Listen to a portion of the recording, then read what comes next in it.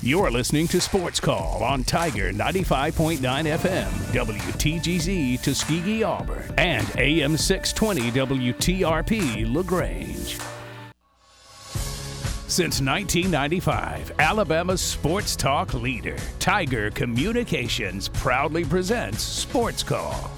It's time to join our Sports Call crew as they discuss the latest headlines and happenings around Auburn and the entire sports world. To be part of the show, give us a call at 334-887-3401 locally or toll free at 1-888-9-TIGER-9. We're taking phone calls all show long and want to talk about whatever you've got on your mind.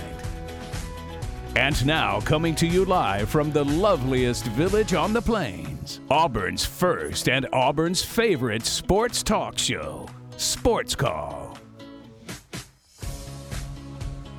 Welcome, Auburn, into the Thursday edition of Sports Call, live on Tiger 95.9, the Tiger.fm, and the Tiger Communications app. My name is Ryan Lavoie. I'm joined by Brooks Childress today, TP Hammock running the board and taking your phone calls in the first hour of the show.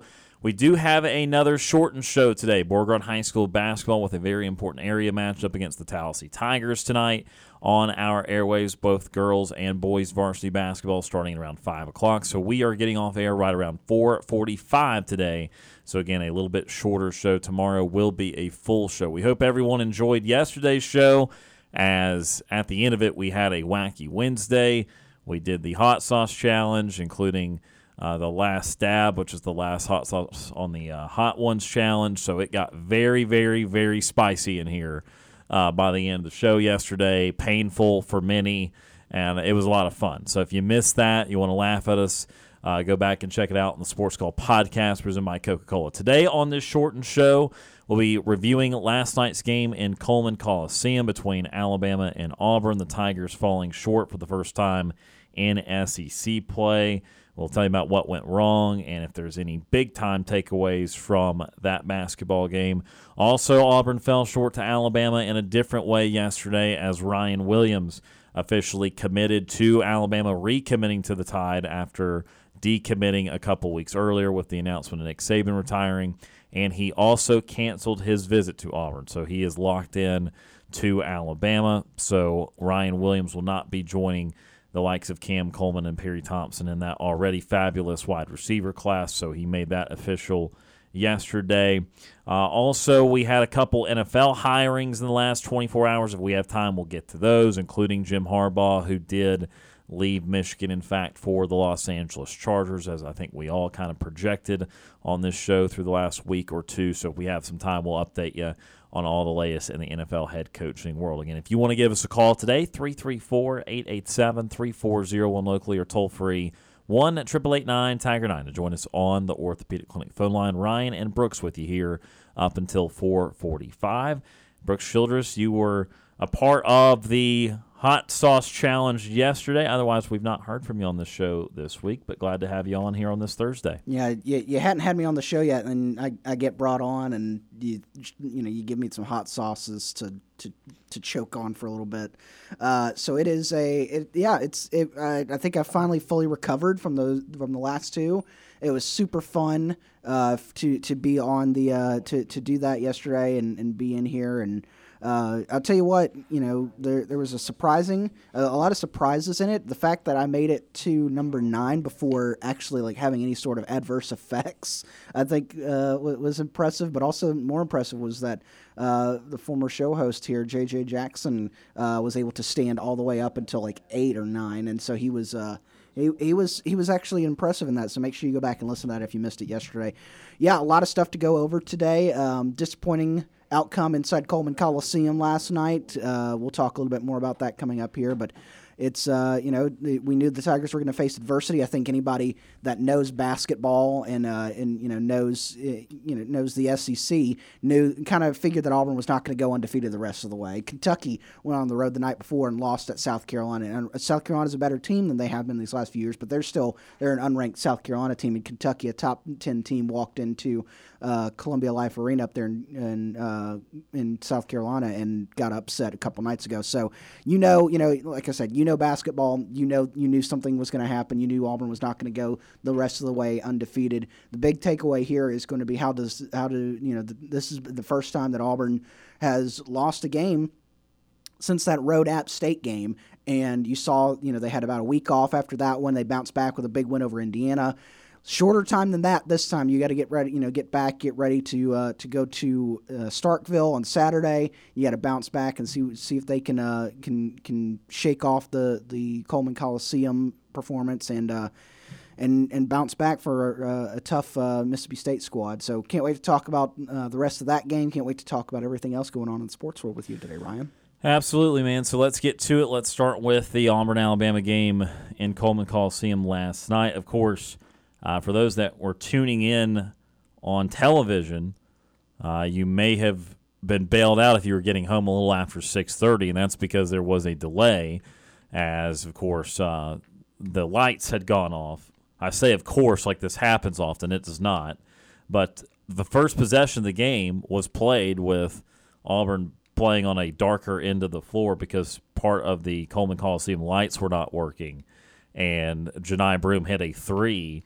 As it turned out, that was the only three Auburn hit in the first half. Maybe they preferred the lights not be on that end of the floor as normal, but they had a 10 to 15 minute delay. I can't remember exactly how long it was, but maybe about 15 or so minutes before they were able to get it going. And then they also had a shot clock light malfunction over on the Alabama side. So Coleman was not exactly the most pristine of hosts last night. However, Alabama came out after a really quick Auburn start and then started hitting a lot of threes, and that's something that they have done quite often. They did cool off in the second half, but there was a period in the first half, really kind of the middle minutes and at the very end, where Alabama had a couple stretches of hitting everything. Again, in the aggregate, it cooled off pretty significantly. I mean, Alabama ends up shooting below 40% from the field for the game, and then 36.7% from three, which is completely normal for them. Again, we told you about their nearly 39% from three coming into the game. So really, it was not Alabama shooting the lights out. A lot of it was, unfortunately, Auburn not being able to shoot at all. Again, 1 of 10 from three in the first half, just 4 of 15 in the second half. And, of course, everyone is going to lament the last free throw that Chad Baker-Mazara did not hit in a 1-point ball game after getting fouled shooting a three. Baker-Mazara missed the third free throw. Of course, that led to kind of a free throw contest. Auburn ended up missing another one. Overall in the night, they were 14 of 18, which is normally a certainly fine percentage of 77.8%. That's also right around their season average, but it was unfortunately the timeliness of that free throw. So, Brooks, what takeaways did you have from that game? Is there any big overarching takeaways to follow throughout the rest of the season, or something more you've learned about the team, or do you confine everything to this one game? You look at how things happened last night.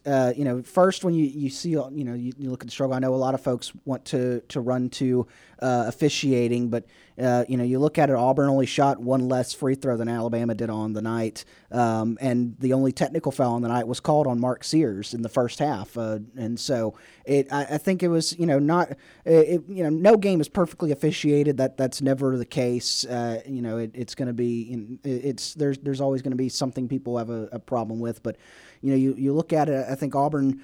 The 3-point shooting, I think that's a big thing, is you went on the road and you really couldn't hit a three in the first half. The second half, you started to make some runs. I think the thing is, though, is in the second half, every time that Auburn made a run and was, either got it within a point or tied the ball game, Alabama would then go on their own run and they would build the lead back out. And so Auburn felt like they were always trying to play catch up in that game, and that's not what Auburn's used to doing this year. Is they're used to playing from in front. When other teams go on a run, they're the ones that shut it down. They hit a big basket or something to cut that run. We saw it 3 games ago with LSU. You saw it this past weekend, albeit late, with Ole Miss. Ole Miss went on a 14-2 run late in that game, but Auburn was already in control of that. And so I think that Auburn is a team that right now looks like that they're going to need to try to need to play from the front to be able to and get in adverse situations. I think the big thing here is, I kind of mentioned it in my intro, is can't take anything away from this until I see how they play against another road game at Mississippi State. And I know, you look at it and you say, well, Auburn's already done that. They lost a game at App State, and then they won a game away from Neville against Indiana. Well, yes, but they had a week to get ready for that. We're in the middle of conference play now. You've got 2 days to get ready. Auburn's not. I don't think Auburn's even traveled back to Auburn. I think that they went to Tuscaloosa 2 days ago, played the game last night, stayed in Tuscaloosa, and then traveled to Starkville today. And they're going to be up there tomorrow and then Saturday. So they're not even coming back home. And so it's going to be interesting. That's what I want to see, is how they respond to a game at Mississippi State. And I know, you should win that game. Mississippi State is not on the same level as Auburn is, or an Alabama team is, or any of the top teams in the conference. But it's still a road game in the Southeastern Conference. It's a place that's known for a good basketball environment up there on the hump in Starkville. But yeah, I think the big story was just the lack of getting that 3-point shot in the first half. Really put you behind the 8 ball, put you, what was it, a 14-point lead at the half. But, again, credit to Auburn. They battled back. They were not, in the second half, they were able to battle back, get it there. But the fact that every time that Auburn made a run in that second half, Alabama was able to, they got it within 1 or 2 or tied it. Alabama was able to then pick up and make their own run and build that lead back out. I think that was really, really the daggers last night for Alabama. I have 3 things, which unfortunately means I will be yapping for a little while. 2 are contained to this game for the most part, although you could parlay them into decision-making that should take place moving forward. And then the third is more of an overarching point about the team. So last night I thought there was absolutely no valid reason why Lavoie Berman was in the game. And I'm sorry. I know it's tough to criticize kids like that, but you got to do it sometimes. Lavoie Berman should not have been playing in that game. I understand he's a great story, and he is, again, a team favorite. But in the few minutes that he was out there, obviously he has not provided the offensive impact this year. He has not shot the ball as well. And then defensively, he is probably the biggest defensive liability of the 11 players that Auburn plays. And you saw that the couple of times he was out on Mark Sears, and Mark Sears went to work. He got to the paint once. He hit a 3 over him. You can't have Lavoie Berman in the game. You cannot have him guarding Alabama's best player. Sorry, that is just an awful combination. And I know the plus-minus says that Lavoie was a 0. I want to, again, caution you always. Plus-minus for a season, you can make some declarations about it.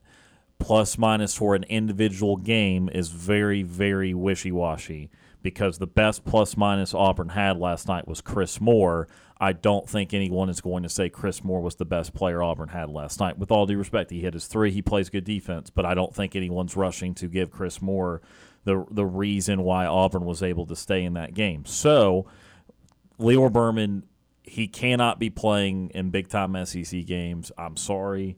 There is a limit to some of it. He is not an awful basketball player, but you've got to have a limit at some point. And personally, those are 7 minutes that I would have loved to have seen either the 2-point guard lineup, or I would have loved to have seen more of Katie Johnson or Chad Baker-Mazara, just really anyone else.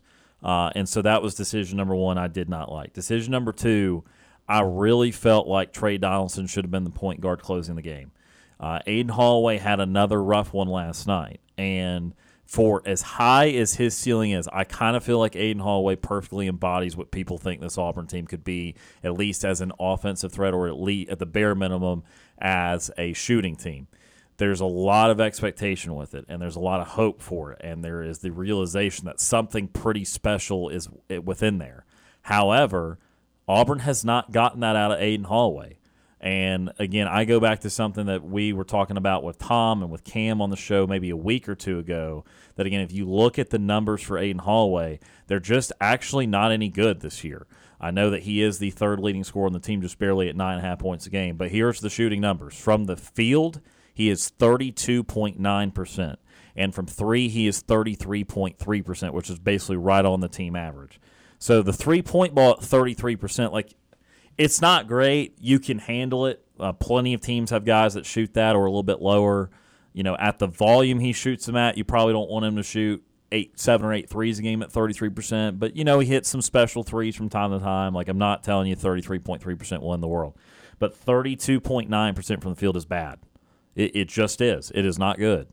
And Aiden Holloway last night was 0 of 7 from the floor, and he's still a really good passer. He still runs good offense. He can do those things, and those don't change. He had 3 assists to 1 turnover, and he made a special pass, I believe, on a dunk for Broom in the first half.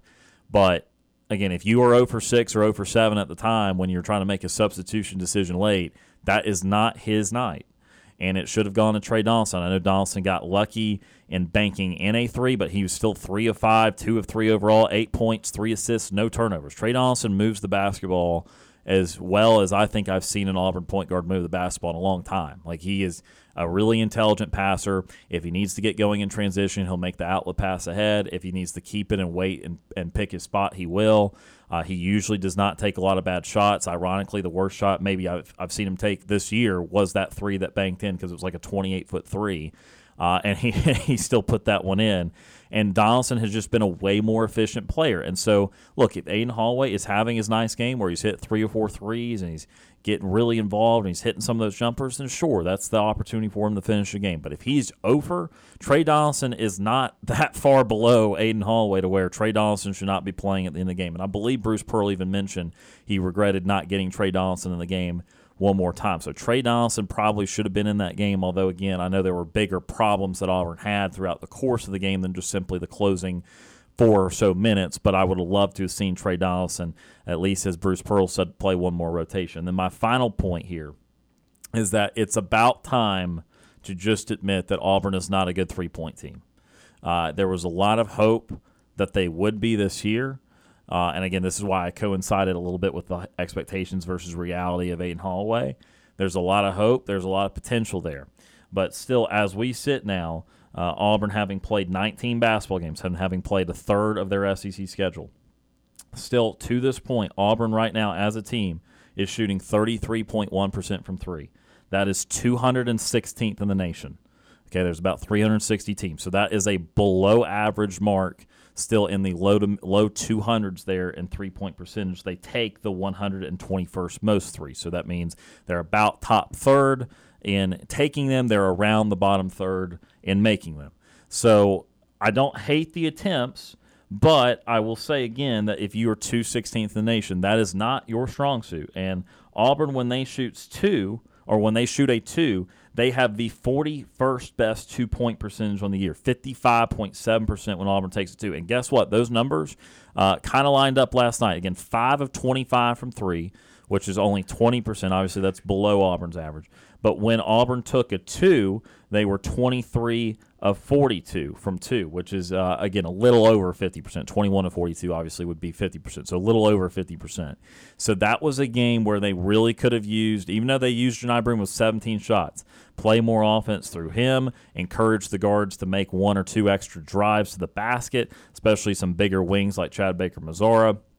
Or Denver Jones, who, of course, struggled again from the outside. He was 1 of 5 from 3, but he was 2 of 3 when he took it 2. Jalen Williams was 3 of 6 when he took it 2. He was 0 of 3 from 3, one of his rougher nights of the season, which can happen. But, again, he was fine in the second half once he worked it down low. It just he missed a few jumpers earlier in the game. So, again, I say all that to say Auburn has been pretty aware of their, again, kind of struggling versus expectations ability from 3.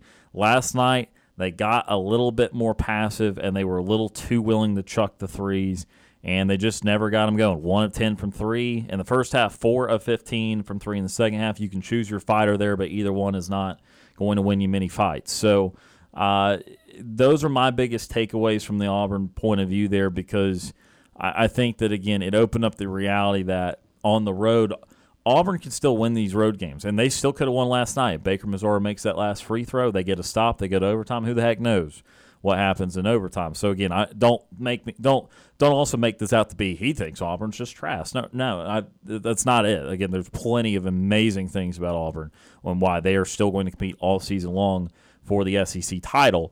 But what it showed is when Auburn is away from Neville Arena, as with most teams, when they're away from their home environment, they're not the same team. When they're on the road, they have to be far more intentional about their substitution patterns, and they have to be far more intentional about the shots that they take.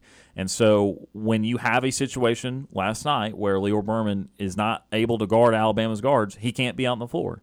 When you have a situation where Trey Donaldson has played better than Aiden Holloway, regardless of the expectations, regardless of the potential the two show and the ceiling that Holloway has, you've got to be willing to put Trey Donaldson in the game. And then thirdly, if you're 1 for 10 in the first half from three, you should not be shooting even more threes in the second half. You should be shooting the same or less threes in the second half, and Auburn upped it to 15 threes. So, again, they just have to be more intentional. And with all those things, again, they were down to one free throw away from tying the ball game with 12 seconds left. So, again, I'm not saying that this is some exposure of Auburn and that they're actually not any good or anything like that. I think they're still really good. I still think they're a top 10 team in the country.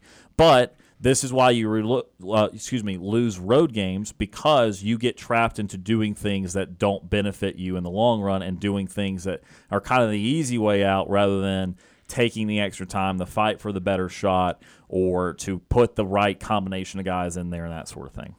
Yeah, and, just to touch on some of the stuff you brought up, Ryan, you look at the stats, Lior Berman, he did play the least amount of anybody that got on the floor, but that was still, like you said, 7 minutes too long. The only three that Mark Steers hit on the night was when Lior Berman was guarding him, and I think that it was going to a commercial break too. And Jay Williams was kept, he emphasizes like you've got to get your hands up, and you got the camera from behind as Mark Steers was standing in front of him, and Lior had his hands down, and Mark Steers was like, all right, if you're not going to put your hands up, I'm just going to pop this three, and it was the only three he hit on the night. He had 22 points on the night, but still, the only three came when you were guarding him. That's not a good look. And so, yeah, I think that you've got to be more intentional about. I agree with you. I think you got to be more intentional about the playing time minutes. It's just it's something you got to work through. And I know, like you said, Lior's a good story. He's been very loyal to Bruce. He's been, he's gone through his whole college career with Auburn, and he got put on scholarship. And it was a great video on social media a year or so ago. But when you're in these conference games and you're against some of these big time opponents, teams like Kentucky, teams like Tennessee, later down the line, teams like a better Georgia team are going to take advantage of that. Alabama, you're going to get them one more time inside Neville Arena. Auburn, is going to be looking for revenge. It's going to be a great environment. But, they saw the tape. They're going to go back and watch the tape that said, hey, if we get Lior Berman on the court, we got to get Mark Sears rotated to him, because that's our guy. That could very, very much well be something that keeps them in a basketball game inside a hostile environment inside Neville Arena. So, it's things like that. It's things that got to get fixed. And, I'm sure that, you look at it, you look at the film, this coaching staff's going to look at the film and say, hey, we got to do, we got to do something different when we get into these big situations, especially, substitution wise. And then, like you were saying, with, shot selection. We're going to go ahead and head to our first commercial break of the show. Again, a shortened edition of Sports Call today. We are off air at about 4:45 today. We'll have a little bit more on Auburn, Alabama basketball from last night coming up a little bit later. But for now, again, let's head to our first time out. On the other side of this break, we'll hit the Orthopedic Clinic phone line for the first time today. You're listening to the Thursday edition of Sports Call on Tiger 95.9.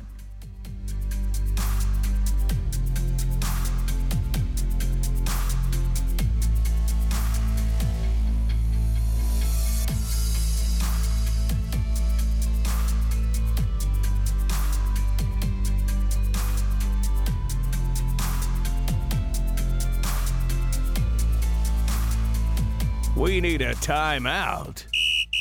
Sports Call will be back after this quick break. I'm Trevon Reed, former Auburn Tiger football player, national champion. You're listening to Sports Call on Tiger 95.9.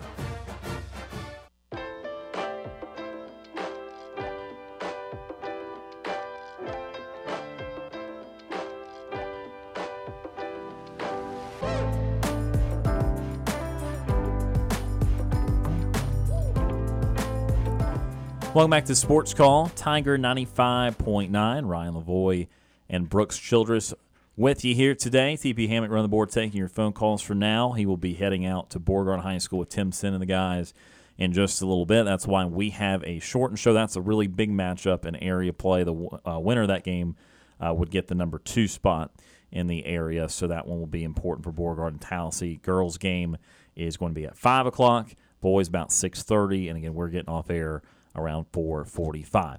Let's head to the Orthopedic Clinic phone line for the first time today, 334-887-3401 locally, or toll-free 1-888-9-TIGER-9. First up on the show this afternoon, Ward Dam Steve. Retired Ward Dam Steve is with us. Steve, how are you today? I'm okay. You guys got milk? Yeah, we've got a little leftover milk. We polished off about a gallon and a half, though. Gee, I was telling TP before I got on the show that I was torn between at times laughing and then wincing at times when I was hearing JJ go, "Oh, this is everywhere! No, no!" in the background, and then I think was it Brooks? Was he saying, "I'm feeling unwell"? That was TP, I believe. Yeah. Was it TP? Yeah. Brooks was not speaking towards the end there for a little bit. He was just processing everything. And one of your staff, I think her name is Tilly, yes, was saying about Brooks. He was acting like someone who was intoxicated. He was not exactly balancing very well. It was doing stuff, man. I don't know. Yeah, the good news is the first 5 or 6 losses were really not bad, but the last 3 or so were truly an experience. Yeah, they finally kicked in, didn't they? Yeah, the first 5 or 6 I would gladly go out to the store and buy and consume on a regular basis. But towards the end there, it just got to the type of hot that you tasted nothing. It was just pure fire. Yeah, I think it was you, Brooks, when you're saying it's okay if you don't breathe. Yeah, it was. It was fine if you didn't breathe. Gosh, oh my. Yeah, we'd take a sip of milk, but obviously this is radio. You got to keep talking. And so as we started talking more, it just come back full force, and it was a vicious cycle for about 5 minutes at the end there. Yeah, I heard the grunts and the moanies afterwards. So I commend you guys on either bravery or insanity, but don't do it again, please. We'll think of something else wacky next time. Yeah, that's about as wacky as I think. I think I wanted you guys to go. It was good hearing JJ and having him back on the show. I appreciate you guys doing that. Absolutely. Just real quickly, guys, it was mostly heartbreaking for me to see what happened last night. But then I try to look at it from a neutral vantage point, if I can do that. And I looked at the stats. I said, that game was very winnable. Yes. Had we not done some unfortunate things, and some of them were just sloppy playing in the first half. Their passes are just being thrown. I said, are we playing football here? Their passes are being thrown wildly to other people above their heads. And then we had people who weren't guarding the three-pointers. One of them, I said, come on, guys, somebody get after Nelson. Isn't that his name, Grant Nelson? Well, he's not the good 3-point shooter. He's their good post player. He was making them. He did not hit a 3. It was Ryland Griffin. It was Ryland Griffin. Okay. Griffin, I think. He hit 5 threes. And that slew of 3 or 4 3-pointers all of a sudden in a row. I said, come on, Bruce, call me timeout. But he didn't do it. Yeah, well, he took one at one point in the first half. I don't think it was right after that sequence, but I remember him taking one when Auburn was down about 5 or so, and they'd been struggling for offense. But, yeah, he did not in that sequence. So to make a long story short, as abysmally we played the first half, we actually outscored them by 10 points in the second half. Yes. And having said that, it's sloppy, and then uncharacteristic. Some players that we normally, I'm always just, slopping over. If Jalen Williams, he was uncharacteristically just god-awful last night in making shots.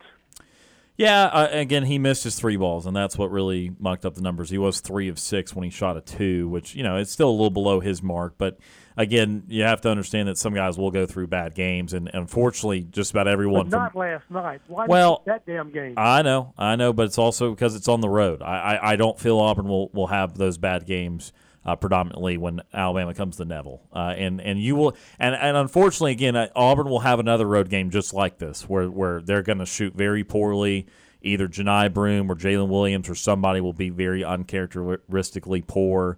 That's the nature of college basketball. That's why, again, I told you about Auburn and North Carolina were the last 2 remaining Power 6 conference teams without a conference loss, which means even teams that I value to be Final Four caliber teams like Kansas or UConn, they've already lost once or twice in conference play. So, again, this is the nature of it. And, yeah, it absolutely sucks that it's to Alabama, no doubt about it. But that's also why we all kind of said something was going to go awry. It was bound to. And guys, I said your choices for me for yesterday were what? Either we win by 2 to 4 points or we lose by 2 to 4 points. Yep. And sure enough. Now, I do want to ask you about that last, we had 0.5 seconds left in the game. Yep. He throws it in. Who was it, Chad? I think I don't know who threw it in. I think Jalen Williams was the one that made the shot. It went in, and then the referee discounted it. Why, guys? I mean, it just had already gone off? Yeah, they didn't review it because the refs might have reviewed it. They didn't show the review on ESPN. 0.3 is the bare minimum that it's not humanly possible with any less time to get a shot off. If it's actually a catch, you have to tip it if it's less than 0.3. So 0.5 is still not much time. And I can tell you, and I think we all can think about it, Jalen Williams does not have a quick shooting motion. So I would find it hard to believe personally that he could get that off in 0.5 seconds just because he is not a quick form guy. Obviously, unless you were betting, because obviously it was very relevant to the line of 3.5. It was, wasn't it? Yes. If he makes it and they count it, you win. Yes. So obviously result, no, but line, yes, it matters. But again, I would be very skeptical that his shooting motion could get that off in time. And then I agree with you. And even, Pearl says in his post-game interview with Andy Burcham, he should have probably kept, Trey Dawson in. Well, why didn't you? Trey was doing a much better job, I thought, than Aiden Holloway was. So that mistake was costly. And again, Leo Borman, emotionally I like the guy, but darn, man, you're not even putting your hands up in front of what's his name, Sears. He's looking at him. Yeah, and also in that play, look, the possession before, Sears drove right around him, got to his left hand, and made a layup. And so then Lior overcompensated. He was a step back and hands down, as Brooks talked about earlier. And so there's no way to put a truly great contest on the three-point shot. So basically in 2 possessions, Mark Sears proved Lior Berman could not guard him. And so, again, it was A, questionable for Berman to be on the floor to begin with, but B, just inexcusable for him to end up being matched up with Alabama's best player. So I want to get your take on my comment. Guys, from un-Auburn-like objective, I just thought, hey, this team is not as good as I was hoping they would be yet, but they're not as bad as they maybe – because they could have been blown out last night. And they didn't give up. They didn't throw in the flag. They didn't nail it in. And they lost by 4 points to a team that was unconscious last night on three-point shooting. And they just – I think they have a lot more ceiling than maybe emotionally I thought, well, they're done for. They're not going anywhere.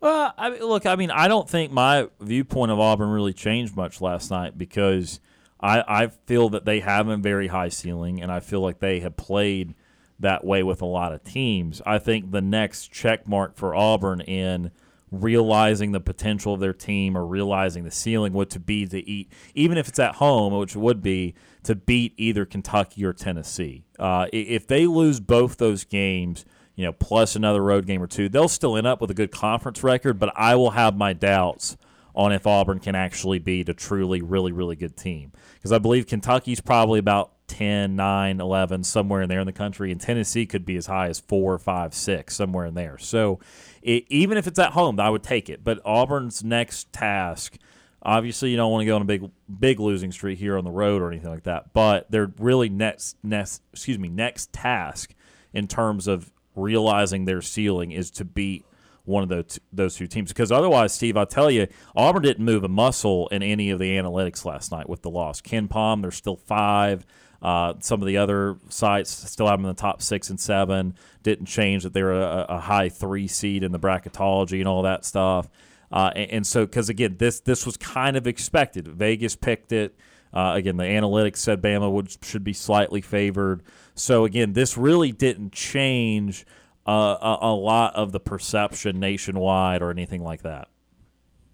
And I know today's not Friday, but how do you see this matchup? How well do we match up against Mississippi State? Yeah, so again, Mississippi State is going to definitely be more of a grinded-out team. They are not nearly the offensive force that Alabama is. State's best player is normally Tolu Smith, who's a big guy. He's been there a while, so that name is probably familiar. I mean, he's averaging 17, 18 points a game and several rebounds a game. So he's their best player. He has not been in the whole season. He was unhealthy to start. He is healthy now. So he's played about half the season. And then beyond that, they have one other guard that's pretty good. But again, it's not a team that scores nearly as much. I'm looking at it right now. They're at 74 points a game, which, of course, Auburn's in the low 80s and Alabama was in the mid to upper 80s. So, again, that is a slower-paced team. That is a team that will like to go down low to Tolu Smith. And so for Auburn, I would think they'd have a better opportunity at winning the three-point line because also Mississippi State's only about 31% from three on the year. We should be favored? I would think this one Auburn should be favored. I would say probably by about what Alabama was favored by. I'd say 3 to 4 points, somewhere in there. Okay. And speaking of top-ranked teams, I saw on my dog for my attention Illinois last night lost.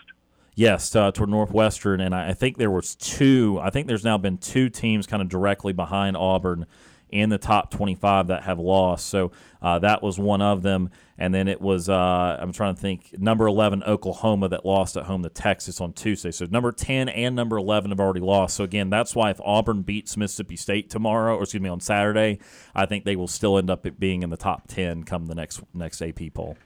All right. And, guys, let me ask you, because I have not read anything anywhere on the websites I go to about what's happening with Cadillac. Do you know what's he doing now? Where's he at? I mean, no, he's not accepted another position that I'm aware of. Again, there was some background stuff there that maybe some other schools would not necessarily be ready to jump in on, but we'll see. But, yeah, as of right now, no update. And D.C., any updates on that? Still no updates on Co-DC. Again, we've still not heard anything but Kiffin and Durkin. I literally just read a little bit from Jason Caldwell at 247, friend of the program, and he still Jason Caldwell is still saying either Durkin or Kiffin, and that they expect something to be done maybe early next week. But he said things can't hit snags and stuff, so it's still those two names that they're zeroing in on. Okay, and nobody apparently wants Belichick. Well, I mean, it still very well may be Atlanta. Atlanta is having an incredibly thorough process. I think I saw that there's been 14 people that have interviewed for that job, which, look, the NFL, you do interview 7, 8, 9 pretty frequently, but 14 is still a lot. So it could be Belichick, but I also think Atlanta is looking at it from a perspective of Belichick might be wanting more personnel say than some of these other coaches, so they're kind of – They're probably interviewing these guys to kind of weigh, all right, we might like Belichick the most as a coach, but when we factor in that he's going to be wanting to be somewhat involved or very involved in personnel decisions where these other guys are not, where they might be weighing the pros and cons of that. And Harbaugh escapes? Yes. And leaves Michigan holding the bag? Yes. Yes. Wow. So cheating does pay off, doesn't it? I mean, look, whatever happened there, he's going to end up.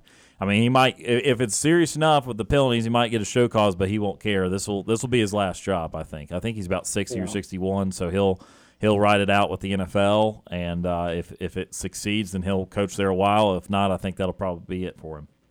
And I guess those kind of issues, integrity and character, doesn't really matter very much to NFL teams. Yeah, well, yeah, and again, and also those are not violations. Again, especially the recruiting kind are not violations you have to worry about in the NFL. Now, obviously, the cheating stuff, that has come up once or twice in the NFL in the last 20 years, so that's something they're not going to want to have happen again. But, I mean, all it does is Harbaugh to, just deny it or privately in an interview acknowledge it and say, oh, it won't happen again. That's not how we're going to do it, blah, blah, blah, and that's going to be good enough. Okay, guys. Thank you again for your time. And look, yesterday what you did was hilarious. I'm sorry at your expense, but please don't do it again because I want you guys to stick around for a while. Okay. All right. So thank you for your time, and thank you again for having JJ yesterday. And with that, have a safe afternoon and evening. And Warrior guys. Warrior Steve, appreciate that phone call. That is retired War Dam Steve joining us on the Orthopedic Clinic phone line.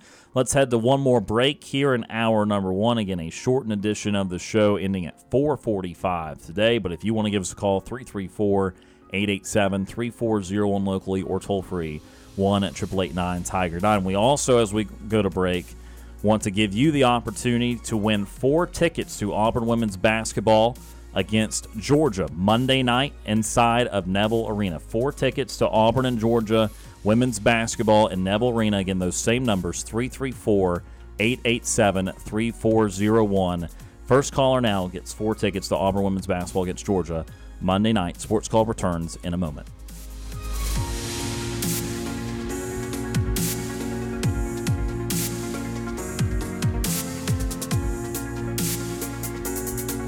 Sports Call has been on the air since 1995. I'm Deshaun Davis, former Auburn Tigers football player and all-SEC linebacker. You're listening to Sports Call on Tiger 95.9.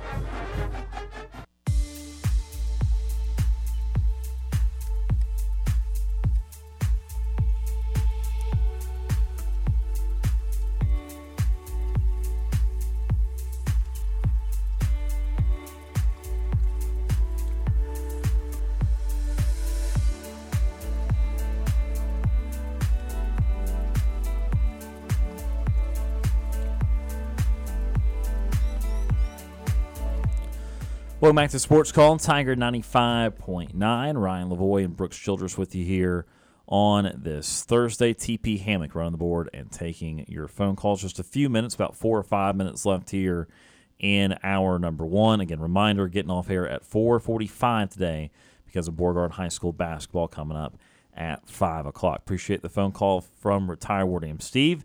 I'm sure you heard him mention again our hot sauce challenge that we had yesterday. Again, you can catch that on the Sports Call podcast presented by Coca-Cola, and certainly had a good time. Maybe not the last 10 minutes, but prior to that, had a good time doing that. We hope that it was good fun. We also knew that there was news going on in the sports world, such as Jim Harbaugh going to the Chargers and such as Ryan Williams committing to Alabama. However, it's kind of hard to commit to that after we'd already committed to everything we had to do for the Hot Sauce Challenge. So we will be getting to those items in hour number 2. Do want to again mention something that Steve asked about. Again, still no news on the Auburn co-defensive coordinator search. This is something that, Brooks, I know that we were talking about 2 or 3 weeks. I mean, honestly, it's been about 2 or 3 weeks when it happened. And we both kind of said, look, this is not something that has to happen quickly. There is not much of a recruiting need in terms of that because the main signing period has come and gone. If you are still trying to recruit Ryan Williams, that is an offensive coach deal, not a defensive coach deal. Auburn did replace their offensive coaches a little bit quicker than some of their defensive coaches.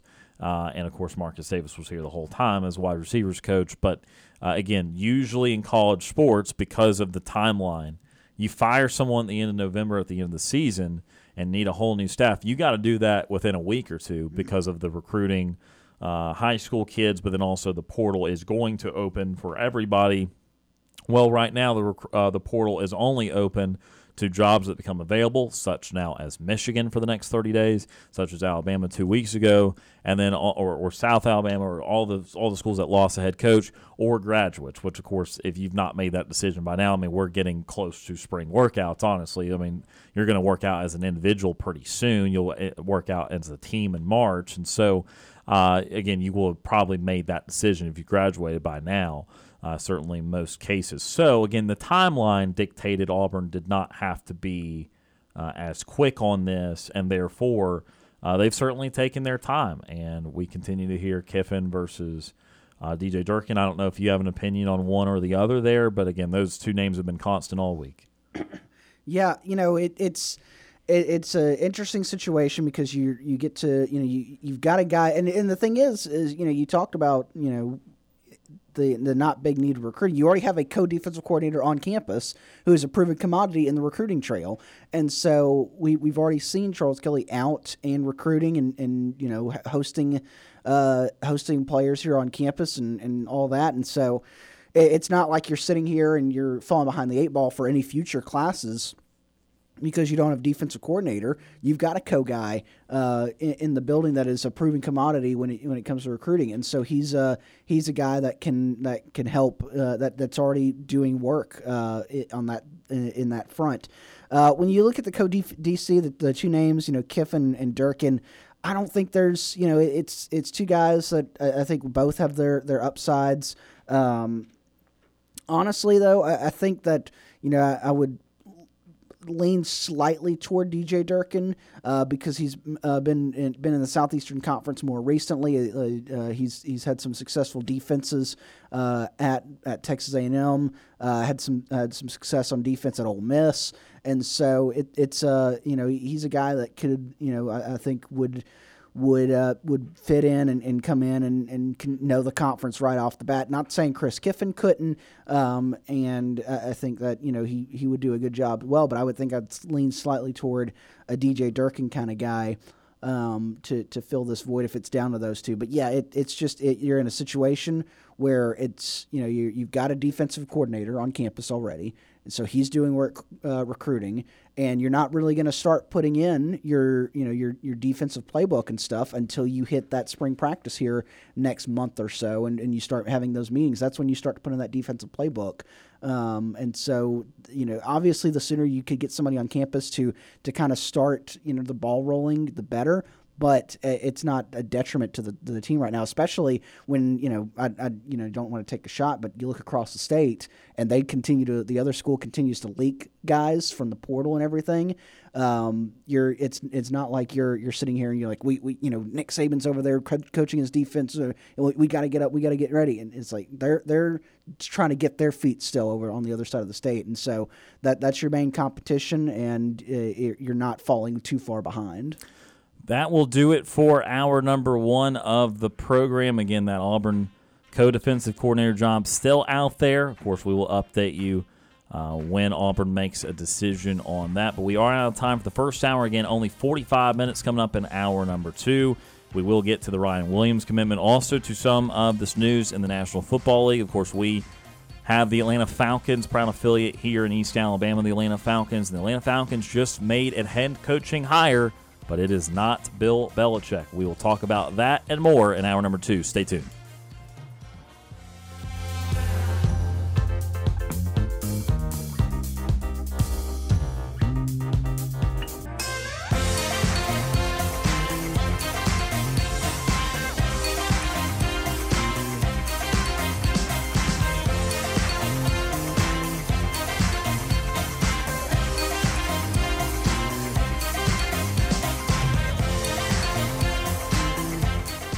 One hour of our show is in the books. We've got more to come. Stay tuned for another hour of Sports Call right after the break. You're listening to Sports Call on Tiger 95.9 FM, WTGZ Tuskegee, Auburn, and AM 620 WTRP LaGrange. Since 1995, Alabama's sports talk leader, Tiger Communications, proudly presents Sports Call. It's time to join our Sports Call crew as they discuss the latest headlines and happenings around Auburn and the entire sports world. To be part of the show, give us a call at 334-887-3401 locally or toll free at 1-888-9-TIGER-9. We're taking phone calls all show long and want to talk about whatever you've got on your mind. And now, coming to you live from the loveliest village on the plains, Auburn's first and Auburn's favorite sports talk show, Sports Call.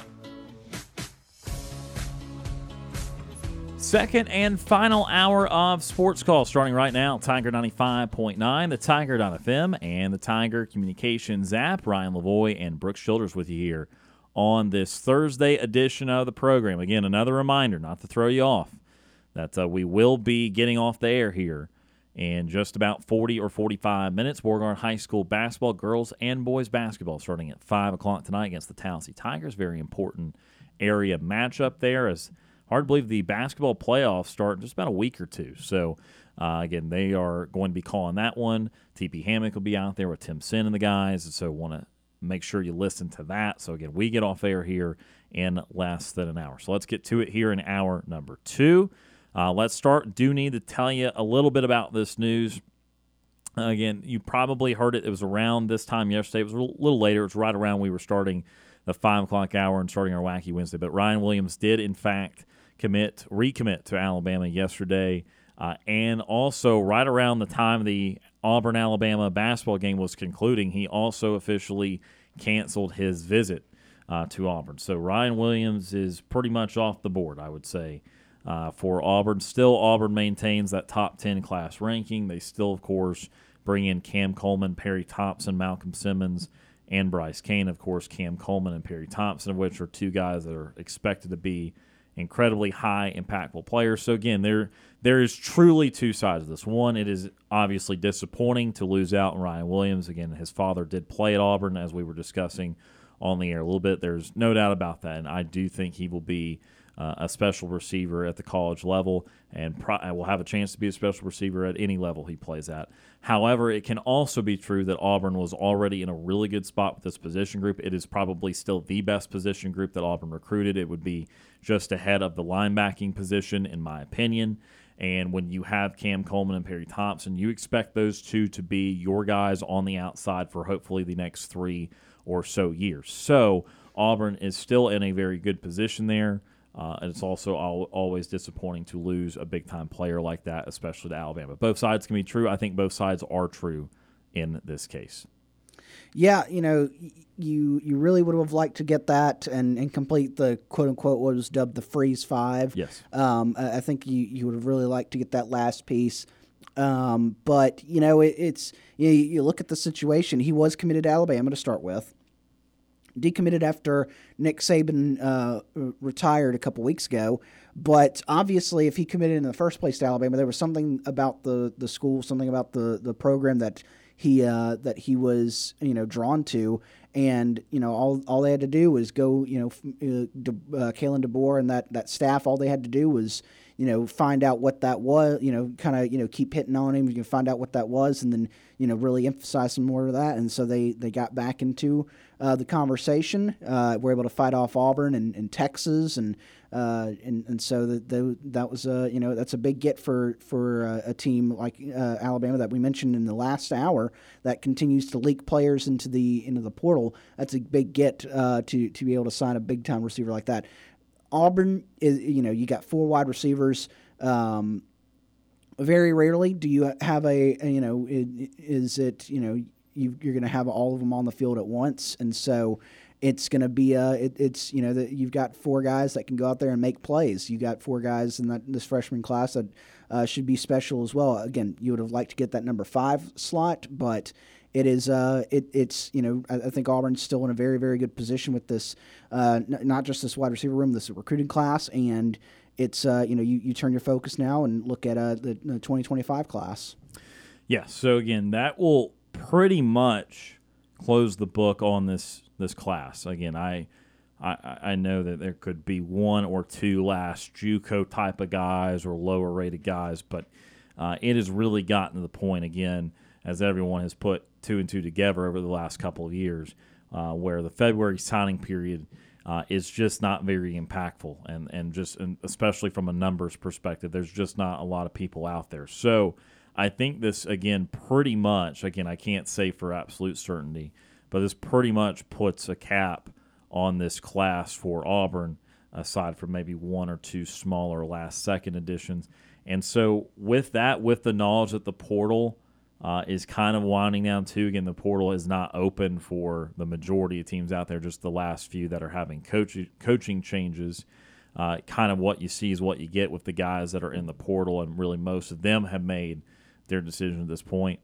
Again, this is not official. This is not me like being in a courtroom, putting the gavel down, and it's all over. But this, to me, kind of feels like the unofficial end to the roster movement for Auburn pre-spring. Now, there will be more in the spring. There will be more guys from Auburn that will likely hit the portal, and then there will be more guys coming into Auburn, say, in that April to May time period. But I think that pre-spring, when you're looking at it, Auburn's probably about done now. They have brought in around 9 or 10 transfers. They've obviously seen mid to upper teens, I believe, go through, and probably sometime on the show next week we will go and kind of rank.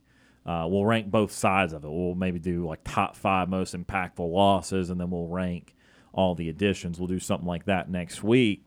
But again, I think that's pretty much going to be the extent of it. Again, there could still be 1 or 2 more leaking in, but if you go through any kind of top 25, top 50 player list, they're pretty much all gone.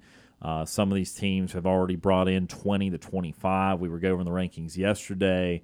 And then some of these big schools, they've done the 6, 7, or 8 commitment route, the Ohio States of the world, the Texases of the world, and they're really happy with the 6, 7, 8 guys that they got. So, again, I think that the massive bulk of the roster movement is just about over. Brooks, I'll put you on the spot here. If Auburn were to get something else, would you prefer it to be high school or portal? And what position would you prefer? I think at this point, I would lean toward portal. I think you'll go fishing in the portal, see what you can come out with.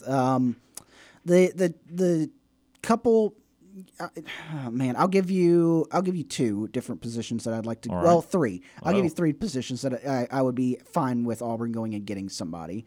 The number one is one that a lot of people have mentioned, and we've talked about on the show.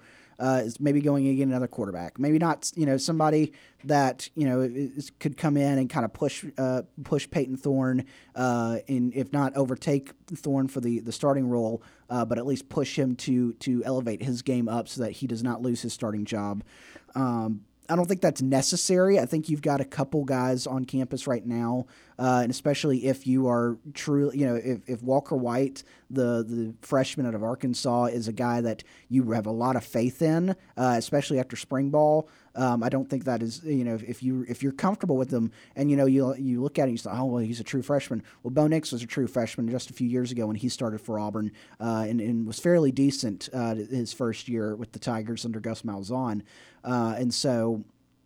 I don't think if he's ready to play, I think he's ready to play, and so we'll know more about that after the spring, and so I think that's a position Auburn could go get. I would still, and I know you brought a guy in from Georgia State in the transfer portal, but I would still like to get maybe a veteran wide receiver that can come in, because I know these wide receivers that you just signed with the class. You got some big time guys. You got some big stars, a lot of stars around these guys. But when you get into camp and you get into spring, and then you look at them, maybe one of them is just needs a little bit more work, and he's not fully ready to be that guy. And so I would like to bring in another veteran wide receiver to help kind of develop that room and help continue to get these guys ready for big time college football.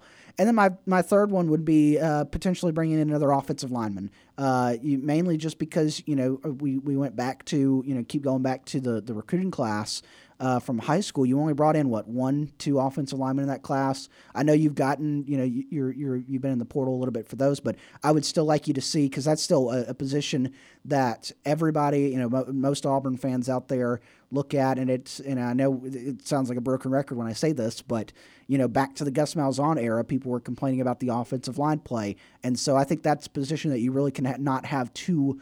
You can't have too many offensive linemen to bring in, because if somebody goes down, or if somebody that you brought in does not work out, I think that's still a position that you could you always need more guys in the reserves for is that offensive line. Yeah, so look, I think a couple things there. One, I want to update everyone on where Auburn does stand, because we told you about some other teams yesterday. In the On3 rankings, Auburn's portal class is ranked 14th for what it's worth. Again, I told you, though, when we were talking the other day, be careful with transfer portal rankings, because the quantity differences from teams matter so much. In high school recruiting and all that, you'll get within 5 to 6 to 7. Everyone will get to about 19 or 20. No one will go above the high 20s usually, so there's a certain range to operate in. I'll give you another example today regarding Auburn. Auburn is 14th with 9 players on the On3 ranking, right? Well, that average is 75.44. However, you go up to someone, and let's just use South Carolina. South Carolina has 18 players in, which is 5th, okay? But the average is 75.22. So Auburn and South Carolina essentially have the same quality of transfer in, according to On3, but one's 5th, one's 14, because the 5th place team has 18 commitments in, and the 14th place team has half that, has 9. So again, I tell you the rankings just so you have a frame of reference, but really it's kind of hard to, it's kind of choose your fighter on the quantity and quality and what you need and what you don't need and all that sort of thing. Obviously, I agree with you, Brooks, on the quarterback side of things. I just think that at this point, what's available in the portal now that we're so late in the game, there's not a surefire, I'm going to compete right now for the job, no questions asked, and may be the favorite for the job. And I don't want Auburn to have another project. Your long-term project is Walker White now. And even if you want to say a couple more years of trying to develop Holden Gardner, fine, but your long-term project is Walker White. So if you are trying to bring someone else in here, the only scenario is someone that is capable of winning the starting job today and only has 1 or 2 years of eligibility. Ironically, something like Peyton Thorne, but hopefully something that you get a little more production out of, especially in the passing department. So that's really what I think Auburn should be looking for, and I'm not sure that exists anymore in the portal cycle. Of course, we'll see what happens in the spring, and that's when Auburn made their decision this past year. As far as my other big need, I think it's clearly in the defensive back room. Auburn lost 3 or 4 guys to the pros. They've lost a couple of transfers, such as Donovan Kaufman, and they brought in Jaron Thompson of Texas, and I think he'll probably start. And they brought in Antonio Kite of Alabama, although he will be much more raw, and we'll see what his role could be. I think Auburn could absolutely use, and I know they brought in a JUCO guy in the recruiting class, I think Laquan Robinson, but I think that they really could use one more proven, playable Power 5 defensive back, because I think that was a pretty good strong point of the team last year. And as of right now, I'm personally going to be fairly nervous about it heading into 2024. Quite frankly, I'm nervous about a lot of the different positions on the defensive side of the ball, just, again, marrying up the coaching changes with the depth loss in the DB room, given that you still had a pretty big need for significant improvement up front.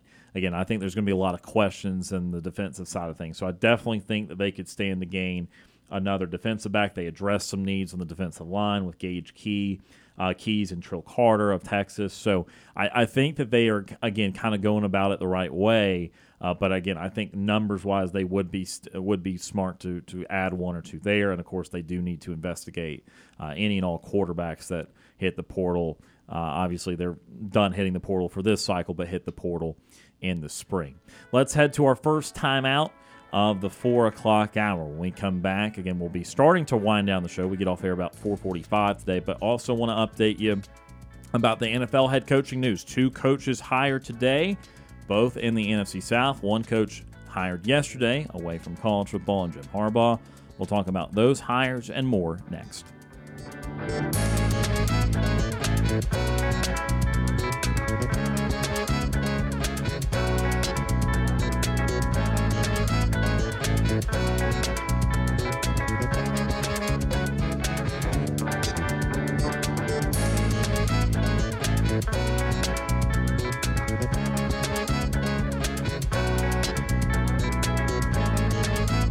May we have your attention, please? Ladies and gentlemen, can I please have your attention? We're Auburn's first and Auburn's favorite sports talk show. Hi, my name is. What? My name is. My name is. Sports Call on Tiger 95.9. We're done paying the bills. Now back to Sports Call on Tiger 95.9.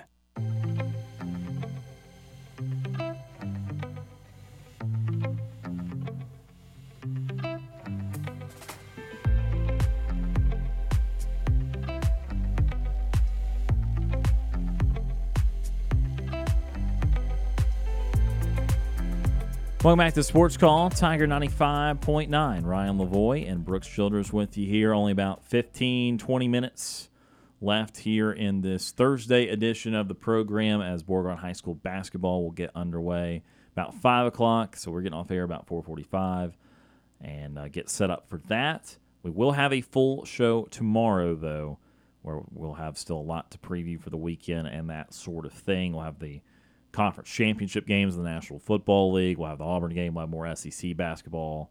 And, of course, more of your thoughts on the Orthopedic Clinic phone line. Last 15 or 20 minutes today, we do want to talk some NFL, though. We want to talk about the most recent head coaching news. 3 hires in the last 24 hours as we've picked things up. Now 6 of the 8 head coaching vacancies filled. It began yesterday with a move from college to the NFL. Jim Harbaugh returning to the National Football League after his time with the San Francisco 49ers. Of course, coming back to his alma mater, Michigan, winning the title this year under NCAA scrutiny and investigation.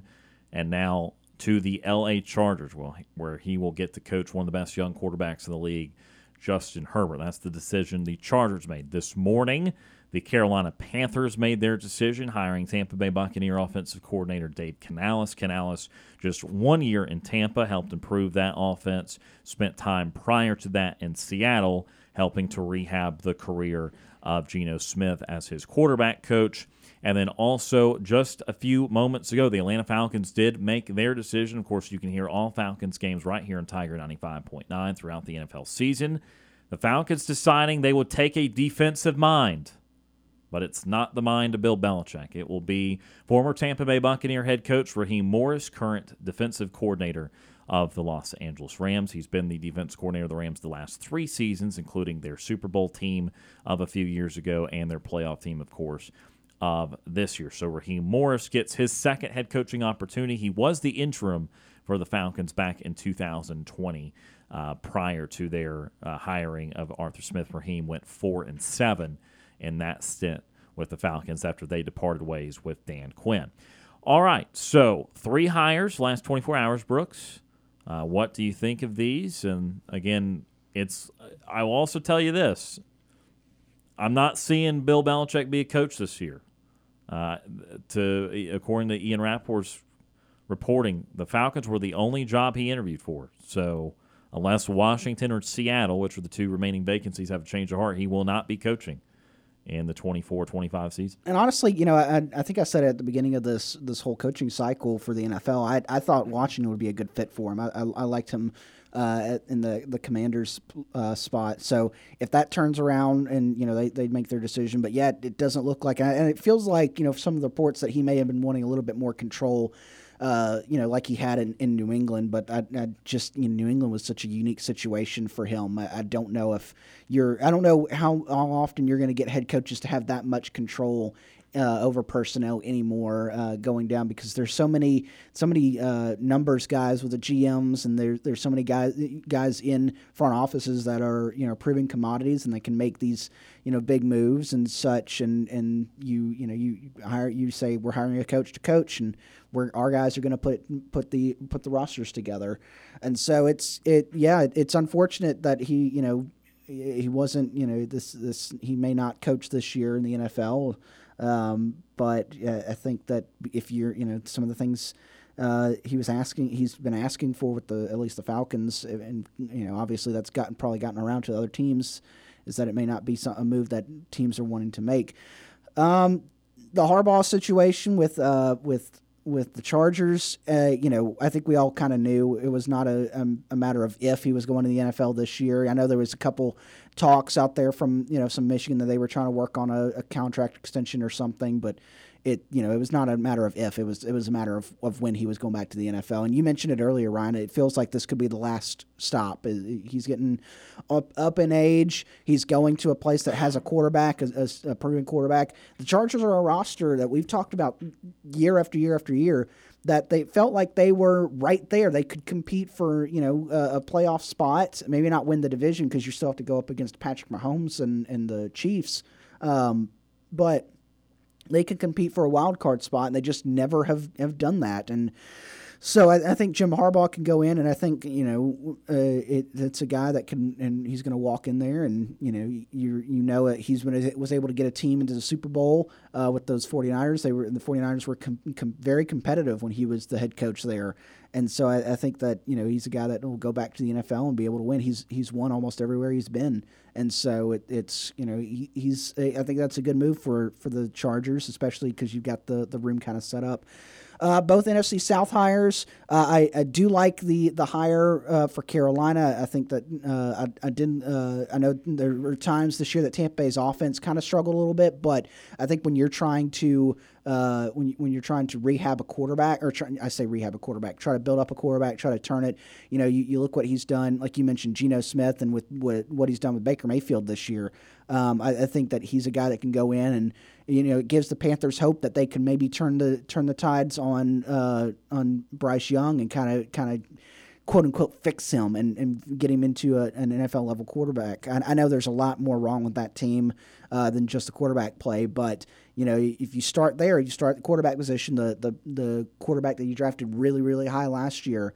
I think that that's where you really need to start especially in the NFL, is get that quarterback right and then start building around it. And then the Raheem Morris for the Falcons. It's a move that I think could work out.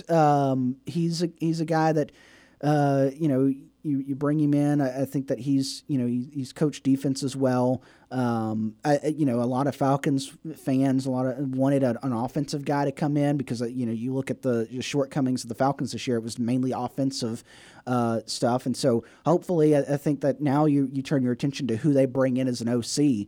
To fix that offensive side of things, because I think that what he's going to do is Morris is going to come in and is going to help strengthen that defense even more. He's a good defensive coordinator, but I think that he's going to come in and get that defensive strength a little bit more.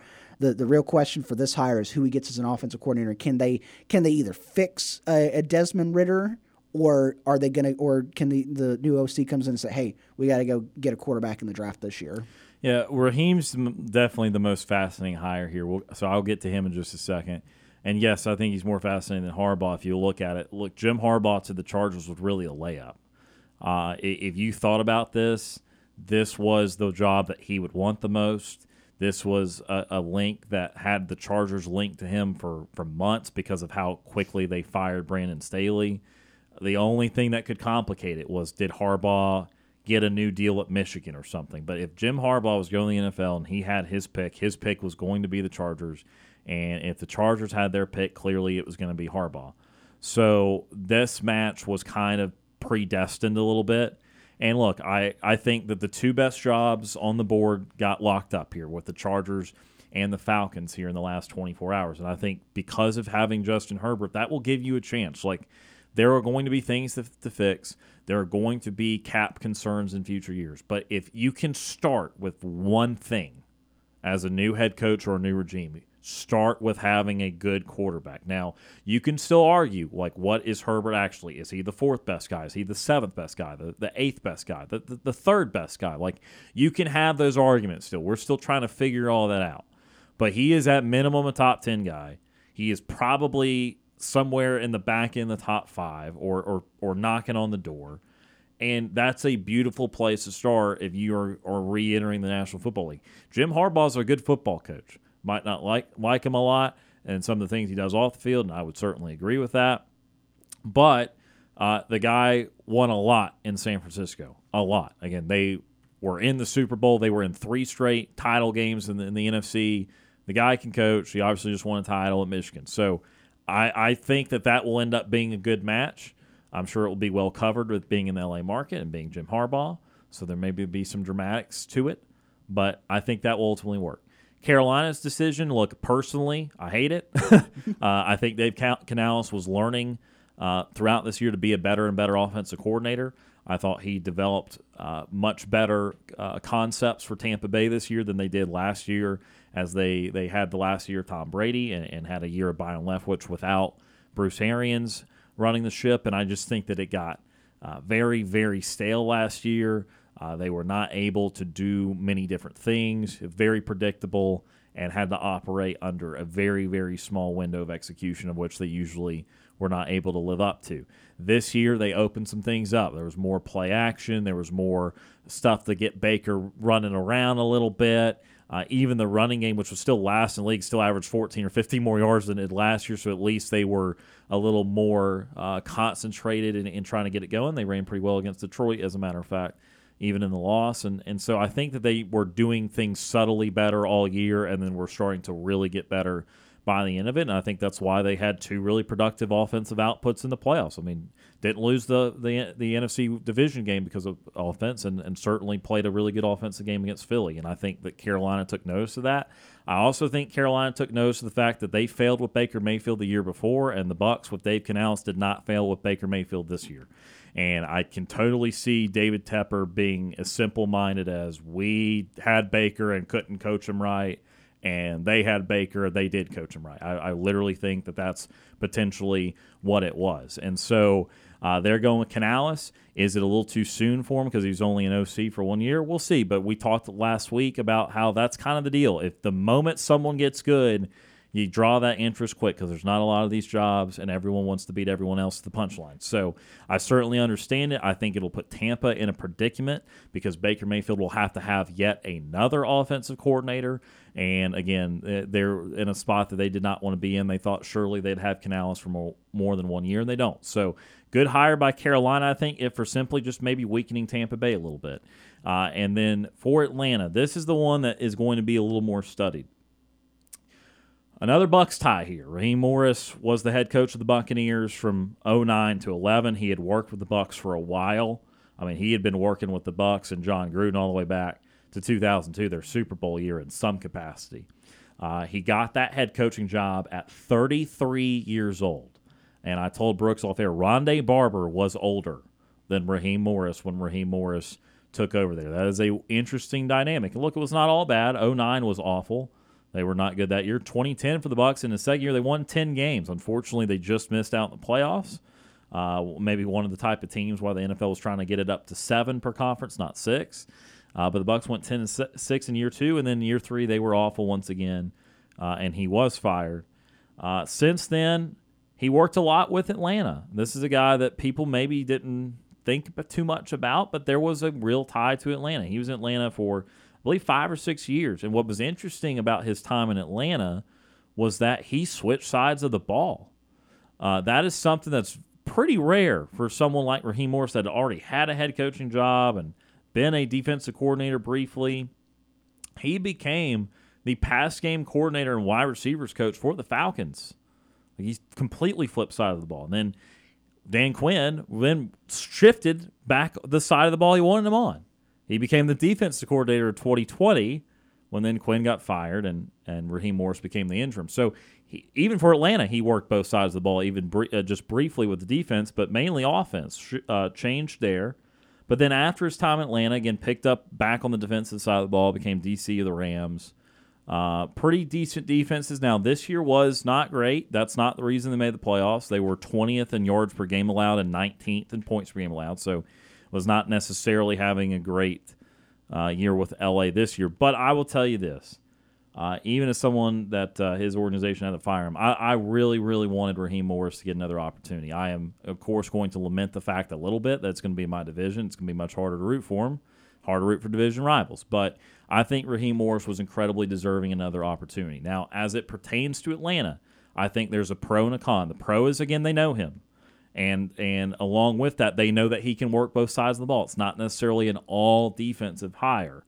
However, the con is they clearly, I felt needed, their fans felt like they needed an offensive guy. I just think that would have been the most logical move in a time where they're clearly going to change their quarterback, a time where they clearly have some of the most interesting young weapons in the league between Kyle Pitts, Drake London, and Bijan Robinson. I felt maximizing that because, look, you might say that's too much talent to fail. I think it failed this year. I don't think they took advantage of it this year. I think they would have been in the playoffs if they did take advantage of this year. And you can blame quarterback, coach, everything in between, but the reality is you can mess up that talent. The Atlanta Falcons messed up that talent this year. And so you wanted to enrich that talent at least to some degree. Now, they might argue that Raheem can do that because he did work with wide receivers on the offensive side of the ball. Okay, point given, but that's still not his expertise. His expertise is still going to fall on the defensive side of the ball. So we'll see that all the hires that everyone makes, but Raheem is definitely going to be the more fascinating of these three hires because I can see the arguments to why this was a pretty good hire, and I can see the argument why it was not the right hire either because of their need for offensive development with all their young pieces and that sort of thing. So it is a fascinating hire for Atlanta, for Raheem Morris. Again, ultimately, I am glad that he's getting another opportunity. I think it was about time. I mean, he'd been sitting there for about 11 or 12 years after his Bucs chance. I mean, if you get the chance when you're that young, that indicates that you should probably get an opportunity to reprove yourself. So, again, interesting. But the last thing we'll talk about here, and we're down to about 5 minutes left in the show, is, again, what I asked Brooks a little bit ago. The interesting part about Bill Belichick not getting this opportunity, because Belichick only interviewed for this job. It was all reported about how much blank loved a big-name head coach, and yet they go with someone that's on that side of defensive expertise, but it's not him. So take me through maybe the thought process on someone else related to defense, but not him. I think it's like we mentioned earlier. I think it's about the amount of control that Bill wanted, and I think it's about the amount of control that Arthur Blank was willing to give. You have the CEO Rich McKay is in place, and so I don't know if Belichick wanted to be part of that type of system. Didn't want to just wanted to just answer to an owner with a guy like Arthur Blank. Didn't want to have to go through a guy like Rich McKay, and so I think it was about control. Plus, you look at the age. Belichick's over 70 years old at this point, and you're bringing in a defensive guy who's a little bit younger, a guy that's has proven that he's you mentioned he went and was an offensive assistant. He's a guy that said he's willing to change some stuff about it, change some stuff. And so I think that it's, I don't think it's an indictment about Bill Belichick's ability to coach. I think everybody knows that he's a winning coach. You look at his record against every team that he faced. He can coach football. He's got, second most wins in history of the NFL, or third most wins in the history of the NFL. He can coach football. I think it was more about the level of control that he was comfortable with. And then plus, it could have been, the Falcons with this young core that they've got, especially on offense, they may be looking to win, for a guy that's going to be, could be around for a few more years than Belichick may have been able to promise them that he was going to give them. Maybe Belichick said that he was, he just wanted to do it a few more years and then retire. And guys like Arthur Blank were, looked at it and said, well, we want a guy that, potentially could be here for a longer run because these most of our guys here are young and they're going to be with the franchise for a little bit. And so we want to be able to take advantage as many years as possible. So I think it could be a multitude of things. It's just unfortunate of how things ended in New England. And the fact that there's a chance that possibly one of the greatest, if not the greatest NFL coach of all time is not going to get a chance to coach this year. Yeah, and look, maybe he will get another chance next year. Now, I'm certainly not vouching for him necessarily over Raheem because it's some of the things you said where, again, you have to acknowledge the fact no matter what you think he still is or is not, you're not going to get along with him. Raheem Morris is 47 years old. If Raheem Morris is good for Atlanta, he can coach 20 years there. It's not normally how it works in the NFL, but again, if he's good there, he can coach there however long you want him to. Belichick's got 5 years tops, if that. I mean, again, like you have a certain window, and Atlanta might have finally evaluated and said, you know what, we don't want to put ourselves under that much of a time constraint because again, 5 is max. It could be 2 or 3, and is Atlanta 2 years away? Maybe. I mean, things can happen quickly in the NFL, but it's all about quarterback. They're not 2 years away if they don't get the quarterback right now. If they're in position to draft it or not, we'll see. Do they swing at Kirk Cousins? We'll see. what the path is with quarterback. But again, without having much certainty at quarterback, it's really hard to really know the exact timeline. It very well might be a couple years. It might have to be 4 or 5 years more realistically. But it just depends on that sort of thing. So very interesting hire. I know we'll have more thoughts on it in the coming days when the rest of the hires are made. Again, Washington and Seattle, opposite sides of the country, are the last 2 jobs that are vacant. We're about out of time for the show today, but real quickly, we need to get to a nightly TV guide. Our show is about to end, but we've got you covered on entertainment for the evening. Here's SportsCall's nightly TV guide. SportsCall's nightly TV guide is presented by White Claw Hard Seltzer. Brooks, what do we have? One movie pick for you this evening, 6:46 exactly on Stars. It's Iron Man 3, your Marvel fix for the evening. It's also the only movie pick of the evening, so check that out. Robert Downey Jr. plays Tony Stark. A lot of different sports on for you tonight around the world of sports. A lot of basketball, though. You've got a couple men's college basketball games at 6 o'clock on ESPN2. You've got SMU taking on North Texas, then follow that up also at 6 o'clock on ESPNU. You got some mid-major basketball. Purdue-Fort Wayne takes on Northern Kentucky. Northern Kentucky's a team that has been in the tournament the last few years, so check them out. 6, also college basketball, women's side of things, a big game, biggest game of the year in the SEC probably, 7 o'clock on ESPN. Number 1 South Carolina visits number 9 LSU. Then also you got an NBA action tonight, 6:30 on TNT. It is Boston visiting Miami. And that, my friends, is a nightly TV guide brought to our friends at White Claw Hard Seltzer. Thank you very much for that, Brooks, and appreciate you being on the show today. And we'll see you again next week, as you will be off tomorrow. But again, certainly appreciate everything you do. We'll see you again next week. Absolutely. See you then. Again, that does it for this shortened edition of Sports Call. We will be back tomorrow with another full 3-hour edition, so definitely want to tune in to that. As always, we appreciate all those that tuned in and called in. For Brooks Childress, my name is Ryan Lavoie. Have a great Thursday night, and we'll talk to you again tomorrow.